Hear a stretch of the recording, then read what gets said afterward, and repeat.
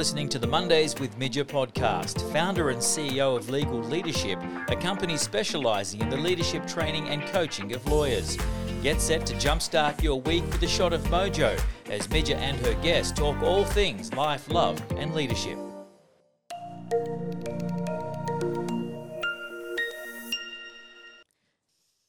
Hey, it's Monday and I'm Midger and welcome to the podcast all about life, love and leadership.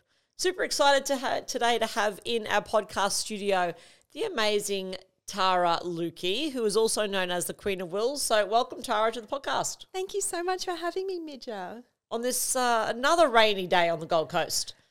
Yeah, so much for the Sunshine State, right? Absolutely. I know. Crazy stuff. But that won't curb our enthusiasm today as we talk about leadership, and particularly interested in, Tara's journey from working within a law firm and now running her own business. So she'll talk to us more about that. But I wanted to start with a question. Of course, before my guests come on, I do my research, Google them, find, their websites and LinkedIn and other podcasts that they've been on. But tell me, Tara, something about you that I would not have found out in my Google search. Well, let's see how good your searching was and your detective skills. I think one thing people don't know about me is that I was actually born and raised as a country girl on a farm.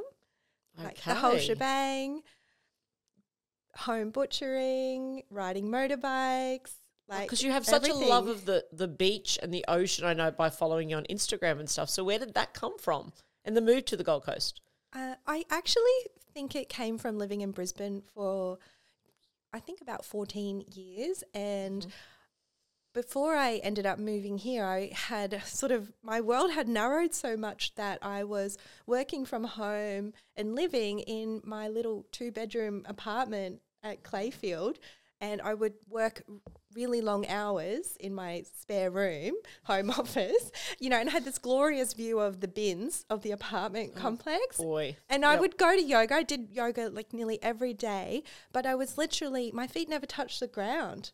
Right, I was just in my apartment, would get in the car, go practice in a building at Newstead, get back in the car, pop in at the coffee shop and back to my apartment. So moving to the Gold Coast and just being able to experience nature every day, multiple times a day, was so soothing for me. And I had this real feeling of discontent in Brisbane, and I couldn't put my finger on it. And I really think it was a lack of nature. Yes, okay. And so tell us a little bit also around, because I don't know whether that coincided also with the switch from like practicing law in a big firm, but maybe take us back to, following your studies and the beginning of your career as a lawyer, and tell me a little bit about that. Absolutely. So I had a very much like stay on the train tracks start to my career. Growing up, I went to a school called Gingin State High, which was very rural. There was like 300 kids total there, and I knew that university was my key to getting out of Gingin and Bundaberg, basically. Yep. So I just went so hard at that and did law and accounting because I actually wanted to be a music teacher, and I got into music at one of the universities, but not the university I wanted to. Okay. And so last minute I went, okay, well, I don't know if that's going to work out. I don't know anything about maths and science, so I'm just going to do accounting and law, and hopefully that will cover my bases, and off I go. And I kind of fell onto the law path, did my degree in 5 years as the double degree. Where did you study, Tara? QUT. Oh, yeah, same with me. Yeah. And then I was probably there a little bit before your time, probably. But yes, QUT 5. I did double degrees as well at QUT great. 5 years. They had that OP guarantee, so I got in and just got on the train tracks, and then I was really fortunate to get a clerkship and a graduate position at McCullough Robertson, and then I was really immersed in that. I was at McCullough Robertson for 8 years, so worked my way up to senior associate, but I was really immersed in the MCR for life, this is Yes. the firm I'm part of. This is, which I think in hindsight, one of the things that if I could do it again, or I could tell my younger self, is that I really wish I had more mentors outside of my firm. Yes. So that because I was really, the word coming to mind is indoctrinated, but I think it's too harsh a word. But I get it. I get it. And well, you would know, right? Similar advice that I give young law students or people starting in their careers is that, I was the same. It was head down. It was head down in my own firm that I worked for. And my head didn't come up. I didn't pop like a little meerkat. I didn't put it up and look or talk to many people outside of the firm I worked in. So absolutely, I get that. Yeah. And I think, the journey of my career has really been a lesson in learning my self-worth, because I think when you're in a firm, you get pigeonholed into positions, or you just accept the crumbs they give you. And that was definitely something for me. I was like, okay, I'm just going to keep working hard to become a senior associate. And I worked in the same team with the same partner for over 10 years. Wow. And I was like, the devil I know is better than the devil I don't. And I just kind of put up with it. So one of the things that we did I was a senior associate. It was in, I think, 2014. I might have been there about 8 years. We left McCullough Robertson and set up our own firm. And so it was basically like the senior leadership team from a practice division at McCullough's set up. We left and set up a firm called View Legal. Okay. And the reason we did that was because we all specialise in estate planning. And one of the challenges with estate planning is accessibility. So everyday Australians having accessible, affordable and quality estate planning solutions is a real problem in this country. It still is. And we were sort of pioneering online wills. Okay. And online wills can be a bit of a dirty word, but it was like a wholesale solution to financial advisors and accountants through a lot of like the MLC and NAB like licensees. Sure. And it was just at loggerheads with the business plan for like a large full service firm. So we're just constantly up against tension with the leadership there. So we decided to just go and set up our own firm and do it out on our do own the work terms. you wanted to do, Yeah, you're passionate about. And you're so much more nimble and innovative when you're in a small startup compared to it's like trying to turn the Titanic around, I know.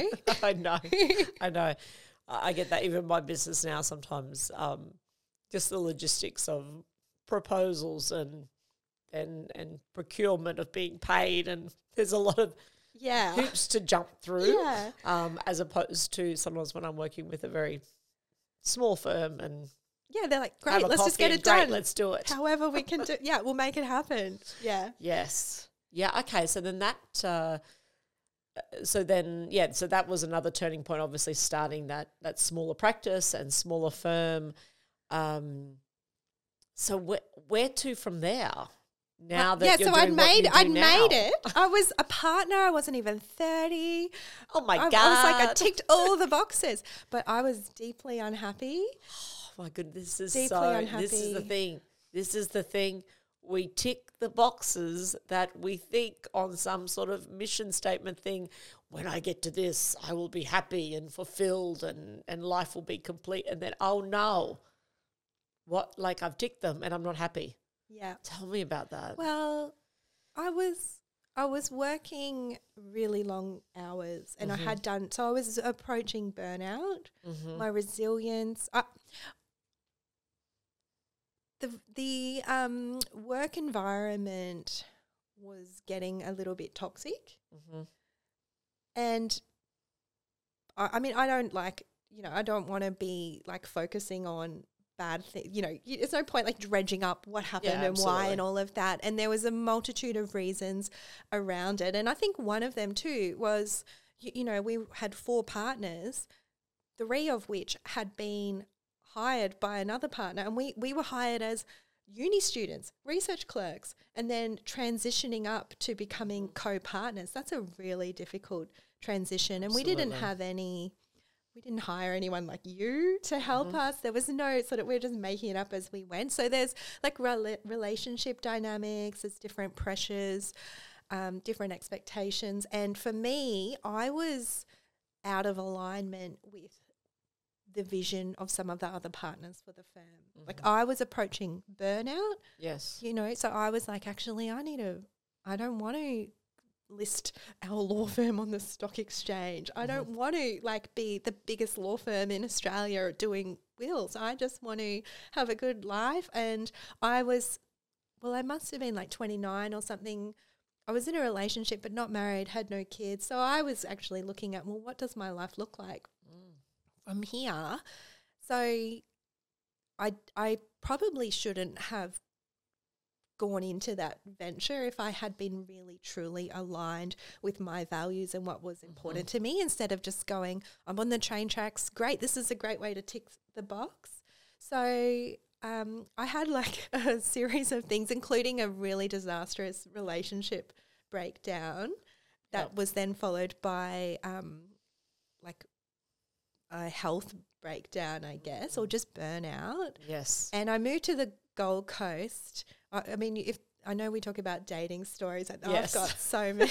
I've got so many, but I actually moved to the Gold Coast because I met this guy who was pretty much couch surfing and then actually surfing all day on the Gold Coast. And so I was like, great, I'll move to the Gold Coast with you. It was the best thing and the worst thing. But, love that. It was great because it got me here. And then I was like, whoa, okay, I really started to reassess what my life was. And I was like, and things had gotten to a real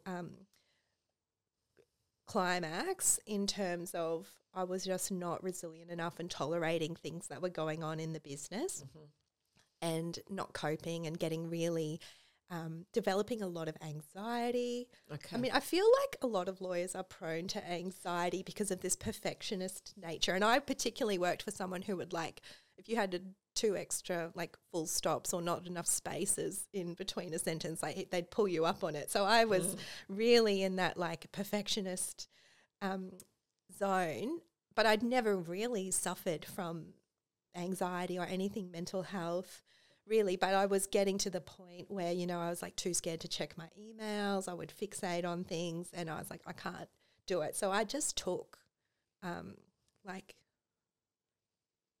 year off working. Right. So and initially it was I'm just going to take 3 months off work, and then I was like, I'm not coming back, guys.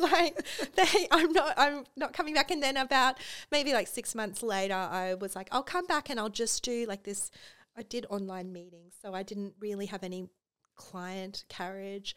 I didn't wasn't involved in anything going on at the firm. They would just be book in my calendar the meeting. I'd get the briefing 15 minutes before, show up and do the dancing all-star wills explanation performance, and then I'd get paid for that, and that was it. So I did that a lot, and I lay on the beach. I did those colouring in books that were really... It's the mindfulness colouring that were big. Yeah, yeah. And I just went, I need to have the youth that I never had because I just worked in my 20s.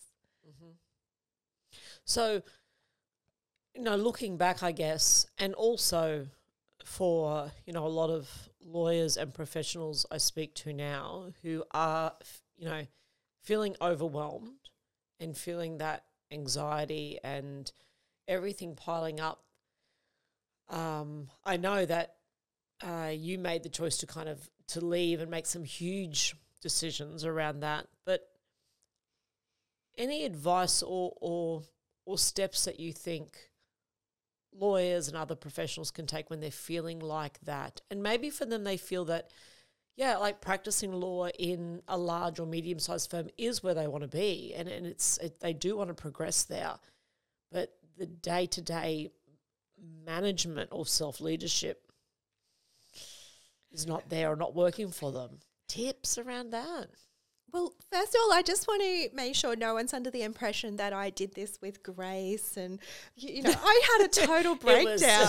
I left it way too beautiful and yoga on the beach. With, and I was like at the right surfer. time. No, I held on to it for so long. Yep.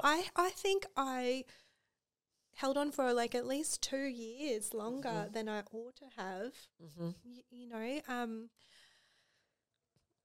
If with hindsight, I think if you can, it's a lot harder to come back once you've gone over the edge than it is to like put the brakes on and stop. I couldn't work full time for a long.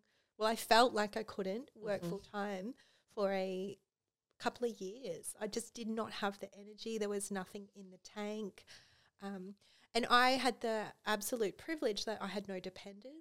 It was just me. And because I had worked so hard, I had like a big financial buffer that I could just cruise. So I just kind of tread water for a few years. And I know that's a huge privilege that people where there's people relying on you don't have that. But I do think if you can feel and admit to yourself that something is not right, then even though it takes a lot of courage, like trying to turn it around earlier, I think you'll end up better. And so for me, I think getting outside of my little echo chamber and my bubble and, as I said, getting mentors, whether they're in your industry or outside of your industry, and getting a support team and realising, like, I didn't think I had any other options, which is wild. But I remember I had started my social media stuff around then, and so people knew what was kind of going on with me, which is a bit weird because they didn't even know me. But I particularly remember a estate planning lawyer, Zinta Harris. Oh, yes, I know Zinta. Zinta's amazing. And she took time out of her day. She called me up. I think she was packing to go on a 5-week trip to Latvia with her 2 kids and her husband, and she took time out of her day to call me up and basically give me a pep talk and just say, you can do it. Start your own firm. You don't have to go back to that environment. You've got so many options. And that was like 5 years ago, and I still remember that because I didn't think I had other options because I had such a small circle of influence back then. So I think just exploring and being curious about what else is out there that you could do. I mean, changing anything up takes tremendous courage, and you're definitely going to feel terrified and scared, Absolutely. It's not going to be easy, but nothing worth doing is easy. Yeah. And I love that, because certainly for me when I'm talking to people, in particular lawyers and so forth, I find that one of the jobs that I have, or part of what I'm there to do, is to bring the lightness to their role, yet to do serious work, but also to bring back some of the play in that, and let's try that, and to listen and all of that kind of stuff, often people walk away and sometimes I go, I don't know what happened there, but it was just being able to chat to someone else, gain a different perspective, laugh a little at some stuff that went on that when you're in that bubble you can't laugh at.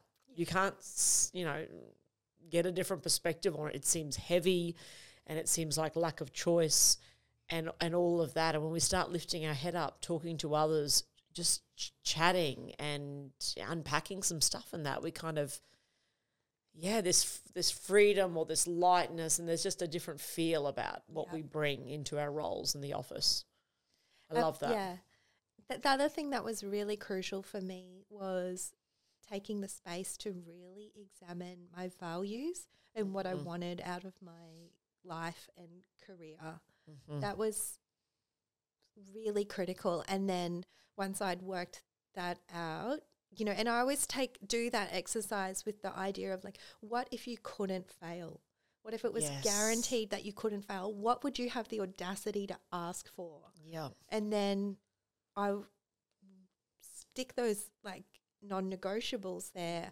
And then because I had taken the space to really know that in myself, I evaluated like every opportunity that came to me. Like against that. And so I remember sort of going, okay, I'm ready to do something again. And I kind of put that out like on social media. And firstly, I was blown away by the people reaching out and the opportunities that came my way because I had made the space for them to come in. I've always found that sometimes, even though you kind of want to like swing from one vine to the next, a bit like dating perhaps. Yes, yep. You know, sometimes you actually swipe to the next and off we go. Yes. Sometimes you actually just have to go, no, I'm not going to have the next thing lined up. I'm just going to create the space and then see what turns up to fill that. I don't know if that sounds woo-woo, but we don't mind a bit of woo-woo on the podcast. That's absolutely fine. But I found that like I had to have like a clean slate. And then all of these crazy opportunities would come in. And it was like law firms saying, come and head up our estate planning division. But I was like, I don't want to go to an office. And they're like, well, we can fit in around that. And I was like, you say that, but I don't think you can. And, you know, like for me, it was ultimate flexibility was my main, like being able to go to a yoga class and not have to rush and be in the office anywhere, being able to walk on the beach, being able to go and sit on the beach anytime I want, being total autonomy and control were really important to me as my values then. Yes. And so even though I had all these great opportunities, it became really clear to me which ones to pursue and commit to because when I lined them up to my values, they didn't align. Yes. So for me, that's the number one, the best thing I ever did in this whole process was get really clear on what my values are. Yeah, love that. Love that. And when Tara came into the podcast studio today, I had a bit of a giggle and not a giggle, I was like, wow, when I got this email from Tara about the podcast when I asked her about dates to come into the studio. And there was a line in that email that said, I run a slow schedule, and that you had reached your maximum commitments for the month, which I think was last month. And I was like, wow, okay. You know, people will talk about that kind of stuff, you know, that I'm going to slow down, that, you know, da-da-da-da. But to see it implemented and to see it like that, I was like, wow, she's really not going to come into the podcast studio this month. She's saying she can only do it next month. I'm, you know, not, I'll squeeze it in, or maybe if I shift some stuff. So talk to me about this, because it was like, I was like, wow, love it. The slow schedule. Thank you for honouring my boundary. Absolutely. Absolutely. Yeah, that's part of it, because since all of that happened, I have a 2-year-old son now, and I am really focused on not being burnt out and getting all my values right. So I actually commit to very few things. And like when I say I run a slow schedule and I've meet my, you know, it's like one thing a week, one meeting or one extra thing a week beyond what I'm working on. So a few of the things is I don't think I follow it perfectly, but I read this book called The 12-Week Year. Oh, I haven't read it. I've heard of it, but I haven't read it. I mean, it's, oh gosh, I don't want to like diminish the work of the authors, but like I think even just understanding the concept of you run what you would do for each year, you know, at the start of January or whatever with your goal setting and you're planning all that out, you just shrink that down and you do it every 3 months. So you set really realistic, achievable goals and targets for a 12-week period. You map out exactly how you're going to do it. You set a reward. You at the end of your 12 weeks, you celebrate it. Yes. And then you go, okay, regroup. What's my next one? So I sort of go, I'm working on a 12-week schedule and I've got big goals that I want to achieve them. That's the only things I'm focusing on for those 12 weeks. I'm not taking anyone else's projects on. I'm not, you know, compromising my goals to fit in with someone else's schedule or goals, so that and that has been really key to me to getting things done. But because it's like a 12-week thing, and I know like I'm in week 7 and I've got so much more work to do until this is finished, I have to not fill up my diary with commitments that I'm not in charge of. So I only agree to things that bring me like absolute joy and that I know I've got time to show up fully present the way for. that you want to show up to. Yeah, you know, like Love if I do it now, I'm like, I'm here with you and I'm super excited to do it and it's fun compared to having my brain on another project and I'm like squeezing it in and I'm unprepared and just kind of resenting it. So I love that. I think until you get your values right, and one of my values is I am slow. I don't start work until 10 o'clock most days because I go to yoga, I get my kid ready, I might go down, I want to have time to go down to the beach. You know, I do whatever with my husband because he works at home as well. And so I don't want to feel rushed or overcommitted or have too many meetings in one day because I don't enjoy my work then. Wow. And I think that's something so many people could take away. And the amazing thing is I'm more abundant than ever. Yeah. It doesn't impact. It's not and you're getting the results that you want to get. Yeah. I mean, I had to do a lot of work about more time does not equal more money, or more work does not equal more money. And because I grew up with parents who are extremely hard workers, and that was sort of what I learned at the law firm experience as well. So I really had to override that thought pattern. Yeah, and it is one that I know so many people hold. Yeah. So Tara, in your career, of course, and even I know you work with lawyers and financial planners now, so you probably hear a lot about leadership, around great leadership, about, we have a segment called Leader Shit, which is the shittiest things people do as leaders. So can you tell me a little bit around that, particularly if you like in our legal profession, and what great leadership kind of, what it looks like for you? What great leadership looks like. And maybe for you as a lawyer, like what type of leadership, or what are some of the traits or styles that that worked for you, or maybe didn't bring out the best when you were practicing in a firm? Yeah, I mean, my journey with leadership is really interesting because, as I said, I worked with one partner, one leader the whole time. Okay. So I haven't even had that much exposure. And I actually think, like, I don't have a team. It's just me. I have a VA in Zimbabwe, but that's it. So I've actually really shied away from being a leader and having to lead a team because I do feel like it's not something that is a strength of mine. And I'm also like probably have a bit of a hangover of teams working badly or poorly. So I don't know that I have a lot of words of wisdom on, but when I do see my friends and colleagues being great leaders, is particularly in law, you know, just bringing a lot of empathy. Yeah. And that story you told about Zinta, who reached out to you, and like that, to me, leadership. That's a leader, right? Yeah, and Zinta's had the same team. She's had the same team for like 15 years. Like, she's an amazing leader. So I think the law needs a lot more of that. Yes.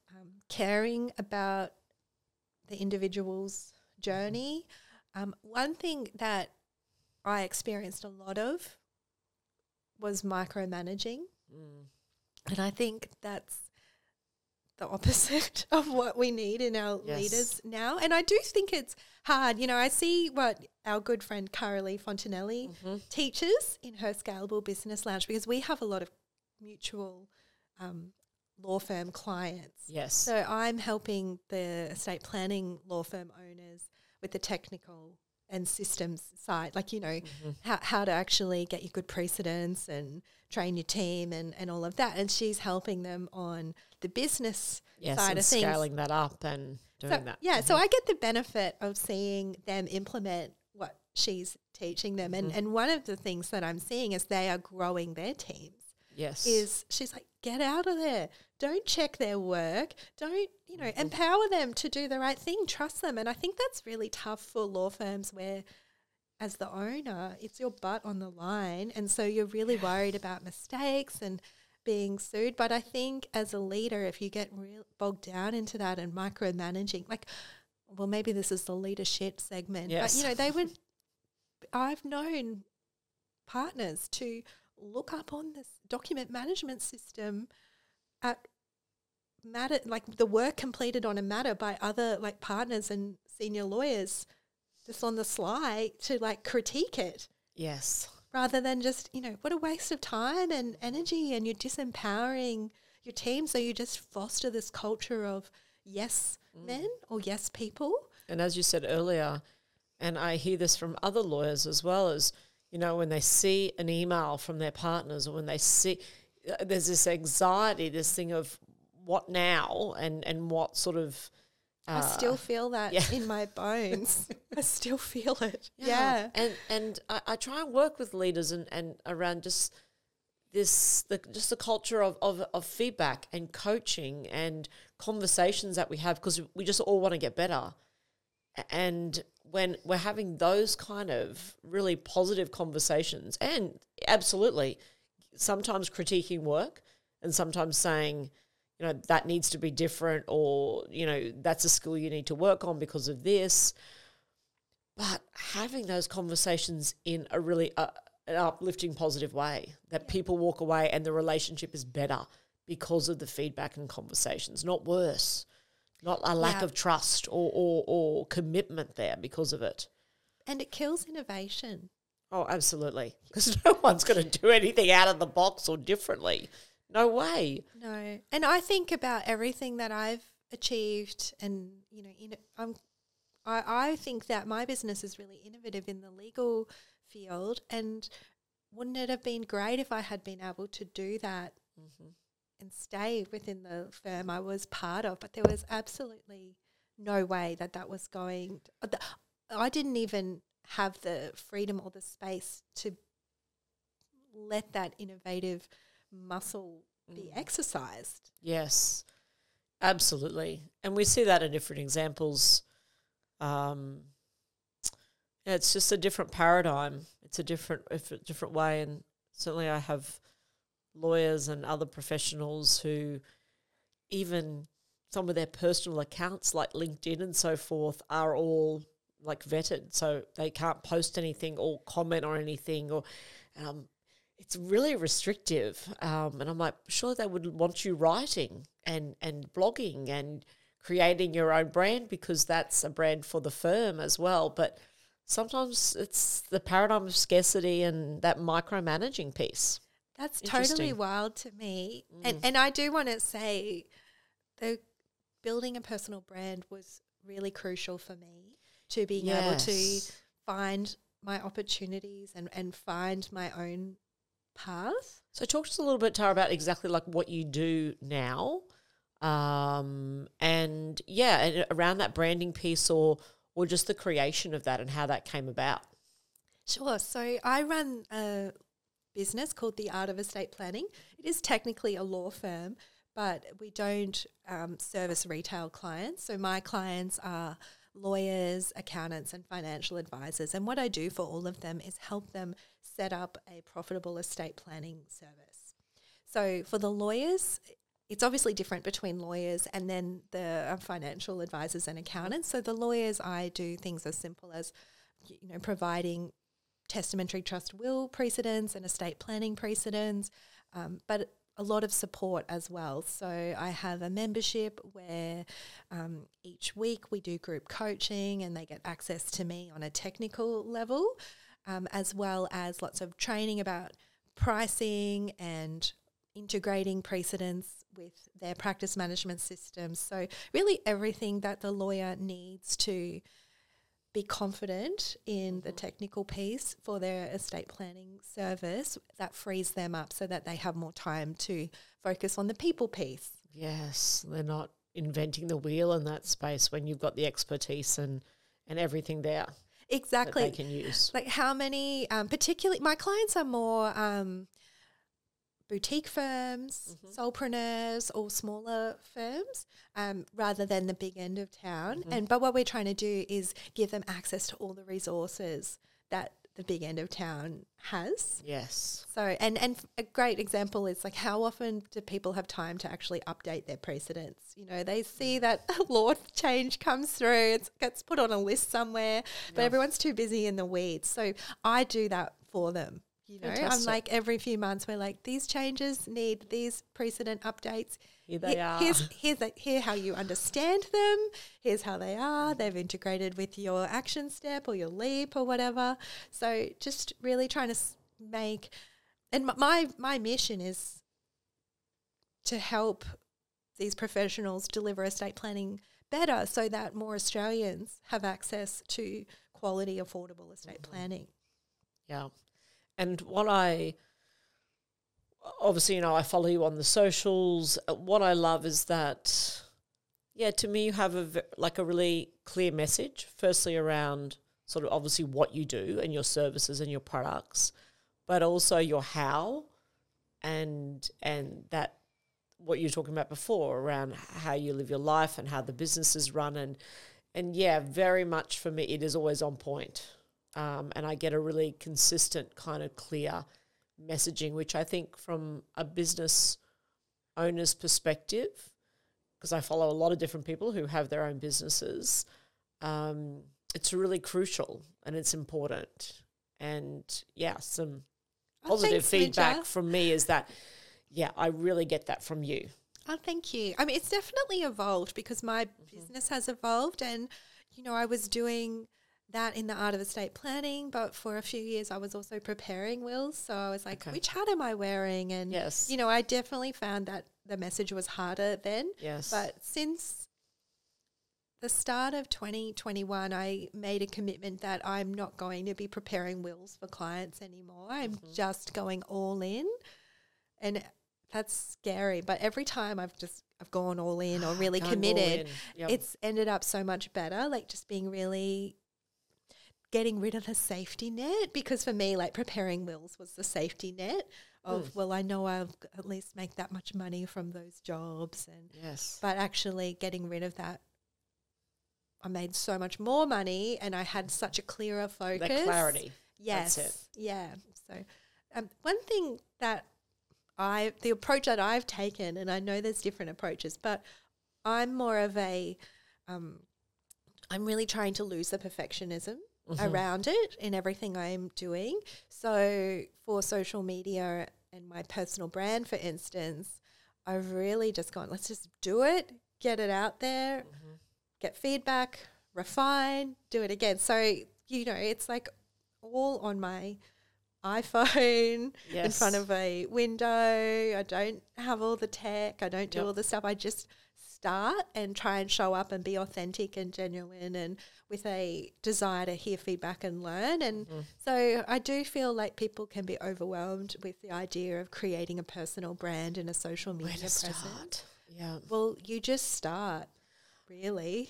Absolutely. Doesn't matter how good or bad it is, because my production level has not improved over the last 5 years, but I've grown a whole business off the back of it. And people, people know it's me.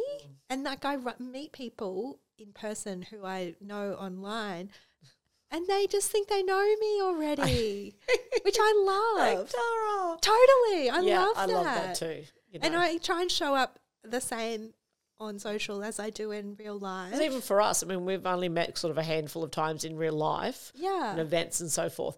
But there's just that familiarity and that connection, I think, between us.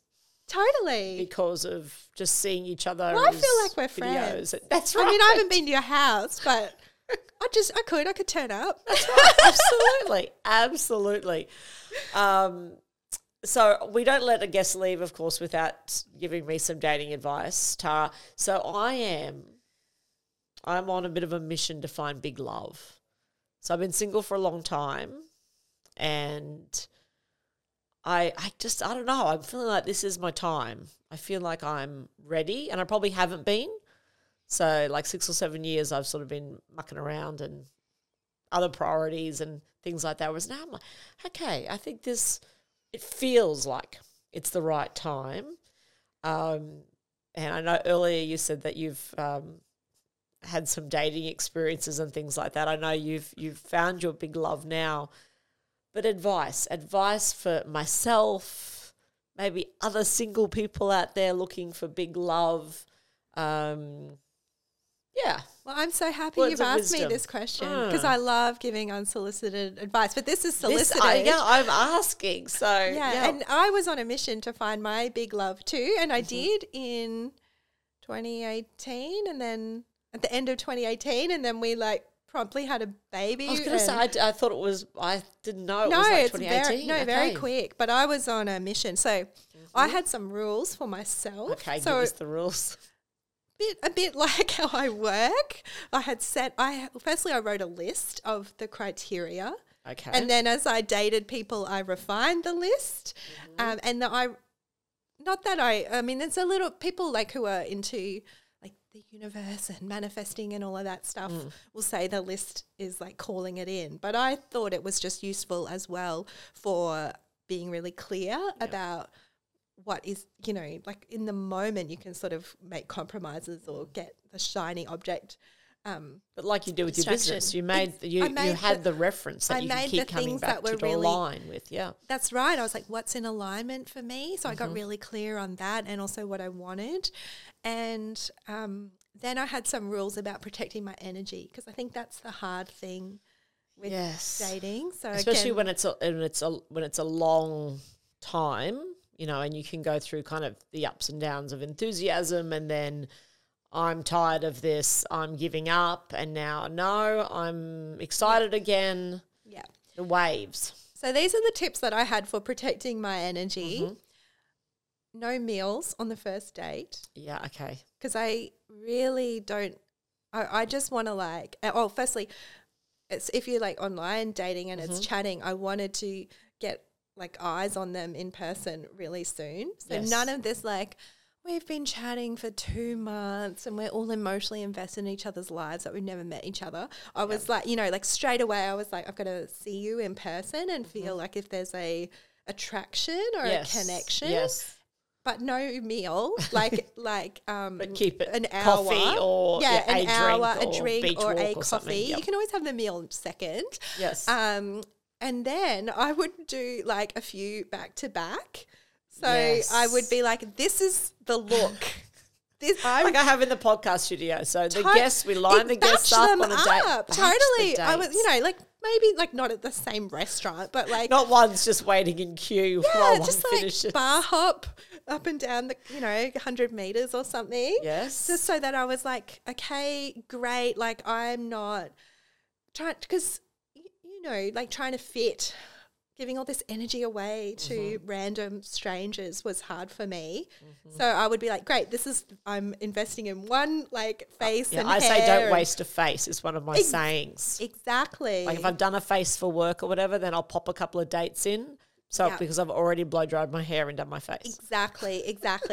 And then if it's an hour or whatever, you can just like make it 45 minutes and you haven't like had to sit through this like awkward, like, you don't want to be there, but you feel socially obliged. Yeah, you can't get up after 5 minutes. Yeah.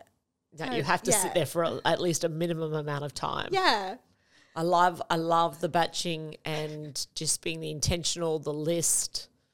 I think the list is the main thing. And then like for my first date, like I literally was asking who's now my husband, what schools, that's like not because of like what school, but more like what's your values around education, what's your philosophies on things. And just I was like, I'm here to find a baby daddy. So like don't tell me about these things. And I'm sure that would scare a lot of men. But not the right man.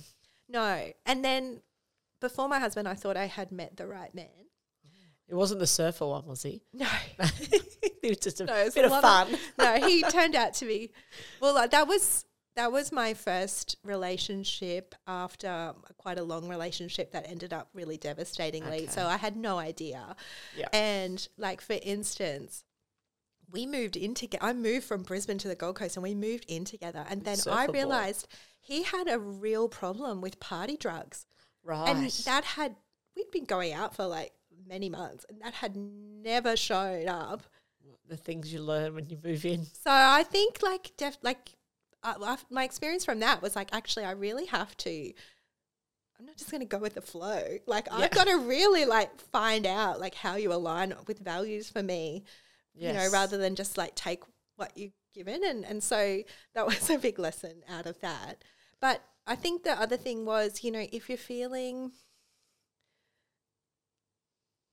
it feels like it's really hard at the beginning and you're feeling like unsettled or uneasy or like you can't trust them or you're not in a secure place with them, then I would probably think that it's not right. Yes. And I've been in relationships like that where I'm just trying to like keep making it work and change myself. And, you know, when really we're great on paper but not compatible in real life. And so now with a bit of hindsight, I would say, well, I wouldn't have put up with a lot of that stuff. That's a lot of time. It's a lot of energy and focus as well. It was a huge distraction for me personally because I'd be like, oh, how do I change myself and what did I do wrong? And I was like, oh, I've got to keep self-improving so that this relationship goes smoothly, when really it wasn't the right relationship and that was a sign, but I didn't want to see it. So sometimes, Love it's that. not everything's easy. Like if it's worth doing, it can be hard. But I think when it comes to relationships, it's a good sign if it's easy. Yes. Cool. All right. Well, I will take that with me this week, Tara, on my dating adventures. Best of luck, Midja. They're out there. He's out there. I absolutely believe that. So let's do, because at the end, talk about a bit of woo-woo. This is a little bit of woo-woo, I guess. Cool. We have some cards here. So today I have the dream cards and the trust your crazy ideas.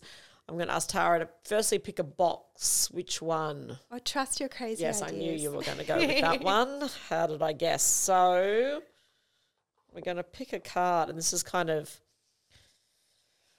the universe's message, Tara, for you. So pick one, and then you kind of open the front up. Okay. I had Derek Cronin in recently, and neither of us could read the card without glasses, so I'm hoping you can read it, Tara. Oh, I love this. What is it? Creativity takes courage. I feel like that's really perfect for me.